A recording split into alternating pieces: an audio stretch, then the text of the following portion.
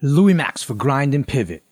Due to popular demand, yes, that's right, popular demand, you can now listen to parts 1, 2, and 3 of how Mitch and Adrian got together after Mitch being in prison for 38 years. Classic story. Check it out. Thanks for listening. Peace. Stand clear of the closing doors, please.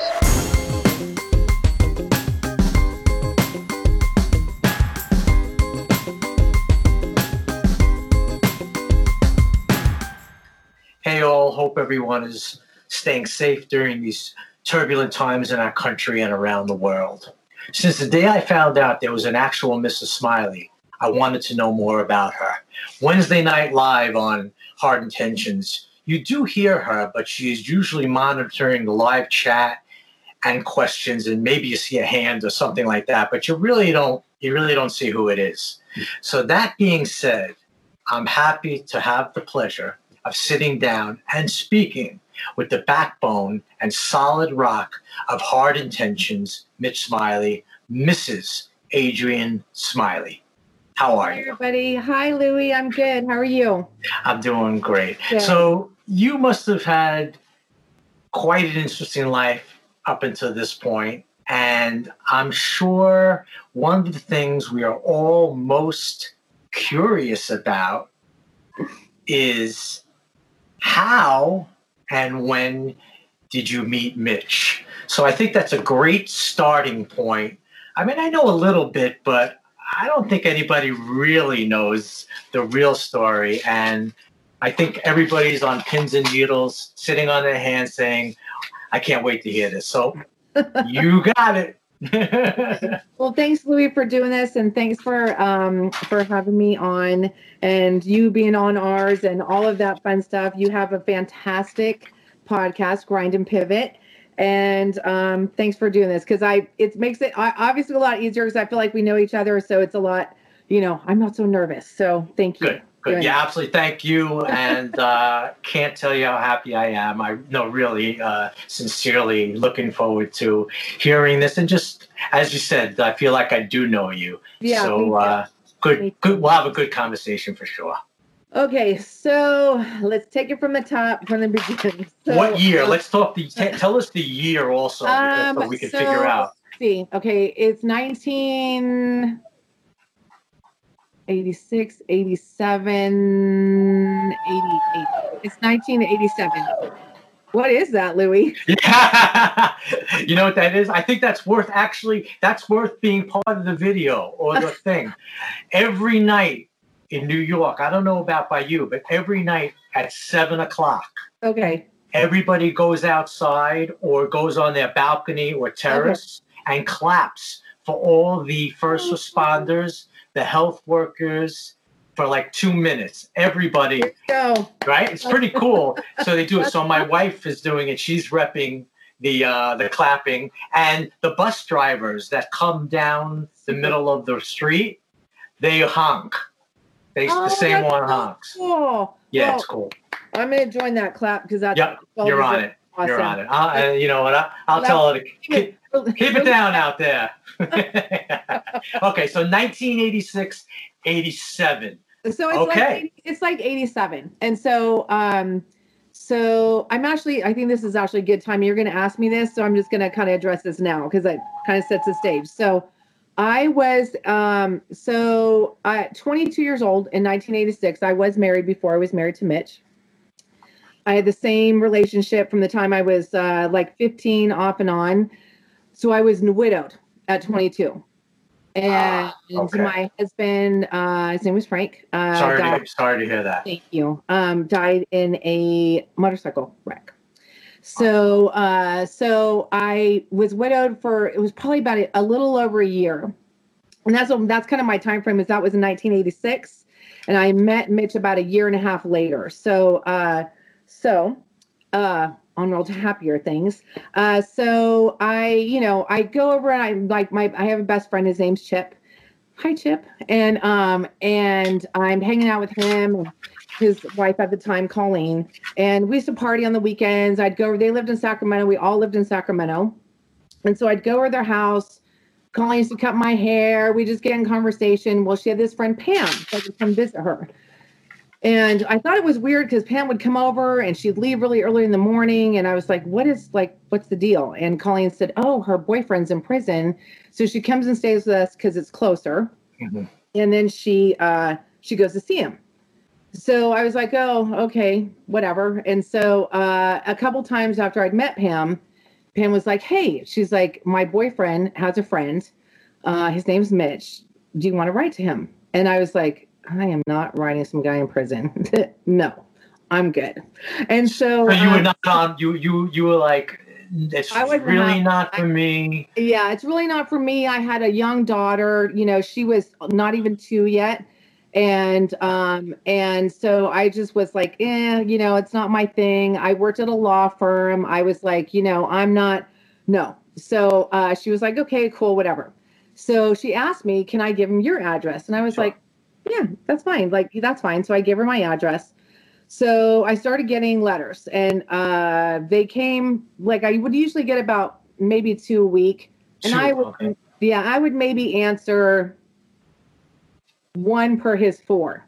What do the letters say? Can you give us a little bit of what they... He introduced himself, and he was like, hey, my name's Mitch. You know, Pam gave me, you know, his, I can't remember. I think it was Tim, gave Frank, that was actually his name was Frank. He goes, Frank gave me your address. You know, this is why I'm in prison. You know, let's just kind of like get to know each other. And they were really good letters, kind of talking about how he hobbied, like what he liked to do, that he was an artist, that kind of thing. It wasn't really concentrated on why he was there. Just really kind of getting to know him. Granted, Mitch's writing is terrible, but his message can come across really well. Got it. I could tell he was super smart and really kind of emotionally intelligent. And so, which surprised me. And so we just kind of wrote back and forth. And then, but I still don't know, it was like 4 months went by and I didn't see him. And he sent me visiting forms. So maybe a little bit before Mother's Day, he sent me a dozen roses. And he was like, here's for being like such a wonderful mom. And wow. I just think the world of you. And I just was like, oh, okay. How can I not go see him? Do you mean so I did. And so I filled out the visiting form, sent it in, did all that fun stuff, which I'll explain later because it's a process. Yes, that's I'm sure everybody's going to want to know about that. I'd been to a couple of prisons to see friends of mine, but nothing like this. And so I sent the visiting form and I got approved, obviously. And so I went to go see him, which was on Mother's Day. I think it was 88. So I'm just going to give you a visual kind of to put this through. So, you know, when you go into a prison, it is quite an involved process. Which prison did you visit him in? Vacaville in California. And he had only been in for about 8 years at that time. And so I go, I'm nervous. I'm like freaking out, Jimmy, because I was like, I had a picture of him and he had a picture of me, but that's, you know, that was the only thing. So what was good is that Pam was going to go see her boyfriend. So Pam and I went together. So I didn't feel like I was out there, you know, by myself or whatever. Mm-hmm. So, and I have a tendency to talk really fast, so I will. No problem. I'm a New Yorker, that you know. So, I mean, what was going through your mind emotionally, you know, during the time you knew you were going to see? You were freaking. I was freaking out. Okay. I was like, oh my gosh, what am I wearing? And is this fine? Is this not fine? Is he going to think I'm cute? Is he not going to think I'm cute? Am I his type? Blah, blah, blah. So let me just say this. When I got Mitch's picture, Mitch was everything that I had ever kind of physically wanted in a male. He was tall. He had large shoulders. He had big eyes. He had a head full of gorgeous hair. And I was like, okay, he's gorgeous and he's smart and he's, you know, so he definitely reeled me in. Like, it wasn't like a lot of, you know, smoozy, whatever. He was just real. I mean, and so we're going up to the prison. I'm freaking out. Like, I'm sweating. I'm just like nervous. And I'm just like, oh my God, how is this going to go? So, I walk in, Pam and I walk in, and Mitch is already out there and he's sitting they have these little tiny tables that are like 4 inches tall. They're Right. like for like minis. And so I walk in and Mitch stands up and I'm like, holy shit. Yeah, Like, huge. he's tall. I He's mean, huge. like, you know, Yeah. he's 6'4". Big boy. Big boy. And I'm 5'2". And so I was like, oh, geez, minis, you know. So he just has this big, beautiful grin on his face. And we like give each other a hug. And the whole time we were talking, I was just so really when I saw him, I was like, oh shit. I better either turn around and walk out right now or I'm in it. Do you know what I mean? You're in too deep. So you would think, okay. Let me back up for a second since I know you're flying here and the nerves are going too. Getting into the prison the first time. Yeah. What they put you through? How nerve-wracking was that? It's nerve-wracking because you're anticipating that you're not going to get in because you never know what roadblock could come up. They could say you're not wearing the right pants. Right. Your shirt's too tight. Your skirt's too short. You're not wearing the right shoes. Your visiting pass didn't go through, even though we told you it did. You could have the wrong CO on that day that maybe didn't like Mitch. And so they're going to F with you.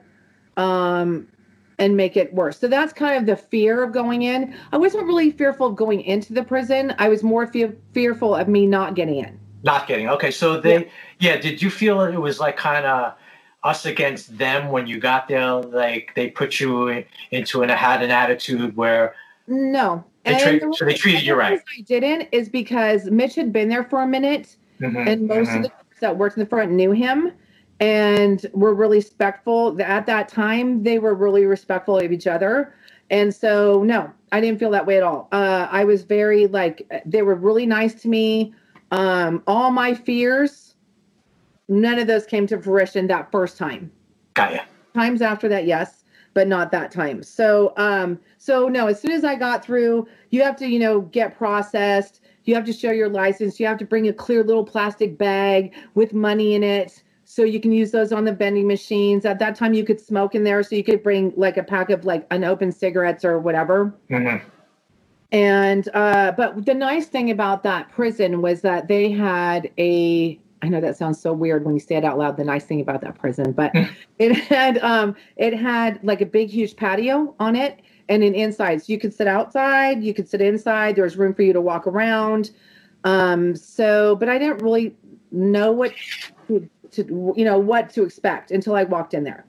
Pam had given me a little info, but so I get in there and we just really, like I said, we just really connected. And I think visiting used to be like you could get in, you get in line, you'd stand in line for like 2 hours. Mm-hmm. Then you'd get in. So we would always line up before, and I think we got in, I'm going to say not like 9 o'clock. And then you'd have to leave by 3. So we had a fairly long visit, our first one. But I definitely knew at that moment when I walked in that he was definitely everything that he was everything I thought he would be and more. Wow. And so after that conversation that we had, I was locked in. Of course I wasn't saying that.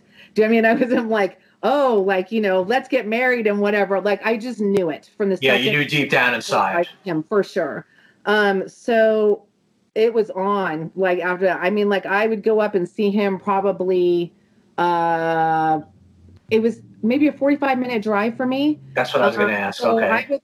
I would go see him every weekend. I'd take days off work. I'd go early, whatever. So hang on one second. Hold on. So many questions. This is This is outrageous. It's fantastic.